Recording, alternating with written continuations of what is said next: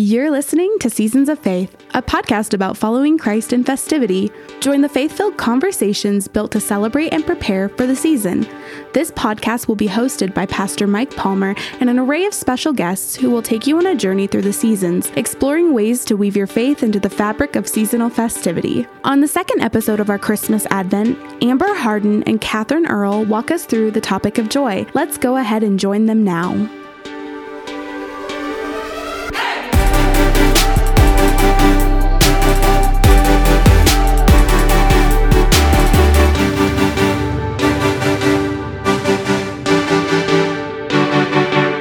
Welcome to our podcast, talking about joy in the Advent. My name is Kathryn Earl. And I'm Amber Harden, and we're so grateful you're joining us today. As we talk about joy, we can look around in our world today and we realize there's just not a lot of joy in our world. Our nation is in debt, our republic is in shambles, our enemies are rattling their sabers, and that's just if you're watching our news each night.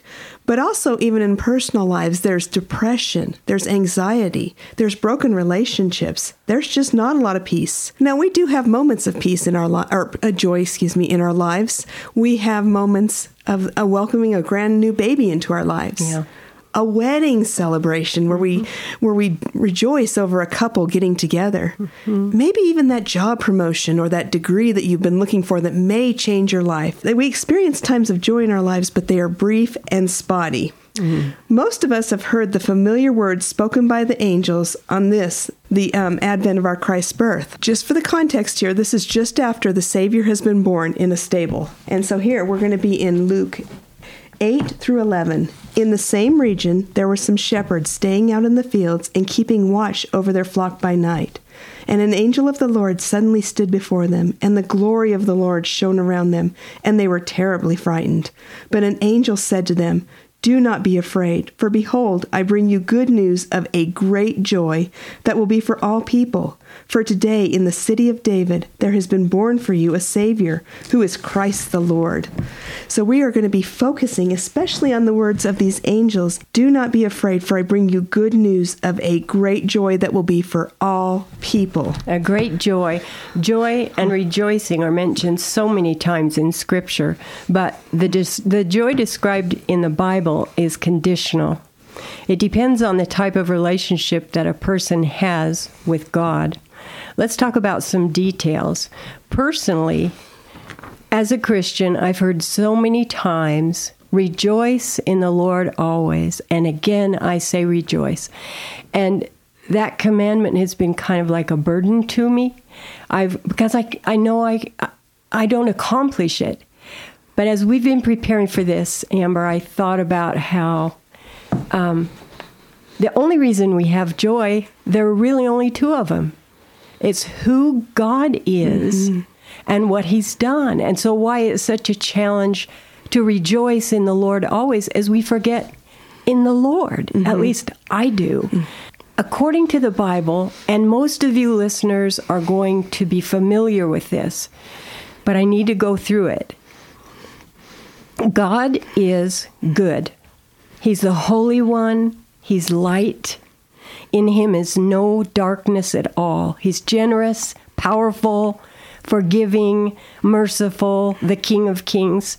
But He's out of our league. We are not like this God. We fall short of His perfect standard, and we are unworthy to be in His presence. The Bible calls this sin. And this sin is going to render us unfit when we stand one day before God. It's as though we're on our way to a royal wedding, clothed in filthy rags. We're in a quandary because according to the Bible, yes, God is slow to anger. But the Bible also says He is ready to judge the living and the dead. He's called the God of all comfort. But He is also the Lord who strikes the blow. He's the God who sends rain on the just and the unjust, but He is also the consuming fire. So judgment, the hammer, the flames, these things threaten us. There is a great chasm separating us from God Almighty. So there's no joy in this situation so far. But God, the God of the Bible, loves people. God himself bridged that gap by sending his beloved Son to earth for us. The good news of great joy announced by that angel isn't just about the birth of the man-child in Bethlehem. It's about the destiny of that man. Titus 3:4 says, "But when the kindness of God our Savior and his love toward people appeared, he saved us, not by works of righteousness which we have done, but according to his mercy." And how did the Son of God save us? Yes, he left heaven to take up a human life on this earth, the thing we're celebrating at Christmas. But 30 years later, he intentionally suffered death, giving his life in payment for the sins of the world. So he spilled his own lifeblood to bridge the gap between God and us humans. Amber, do you want to come in and read 1 Peter there? Yes, for Christ also died for sins once for all, the just for the unjust, in order that he might bring us to God. So, Jesus' perfect record, his life lived without sin, is applied to our account. It's his gift to anyone who will receive it. But this receiving is a crucial part of it. It's not just automatically applied. As Scripture said, God was in Christ reconciling the world to himself, not counting their trespasses against them. God caused him who knew no sin to become sin on our behalf so that we might become the righteousness of God in him. That's 2 Corinthians 5:19 and 21. And I love how the Message puts this same verse, brings the hay down out of the hayloft so that the cows can eat it. And no offense. Become friends with God, this translation says. He is already a friend to you. How, you ask? In Christ. God put the wrong on him who never did anything wrong, so we could be put right with God. It's just a matter of receiving this gift of reconciliation that Jesus Christ has provided. This is where joy begins, when we are saved from our sin and we enter into an actual relationship with the awesome God of the universe. These are the good tidings of great joy announced by those angels so long ago. And then from 1 Peter 1:8, "And though you have not seen Jesus, you love him. And though you do not see him now, you greatly rejoice with joy inexpressible and full of glory, receiving the end of your faith, the salvation of your souls." Jesus himself explained his good news, saying, "These things I have spoken to you, that my joy may be in you, and that your joy may be full." Pretty amazing there. Full joy. Yes, found in ma'am. John 15:11. Another way we experience joy once we have had this initial experience of salvation is our joy increases when we experience his presence. He is the God who is near us during the night, near us when we are afraid or hurting.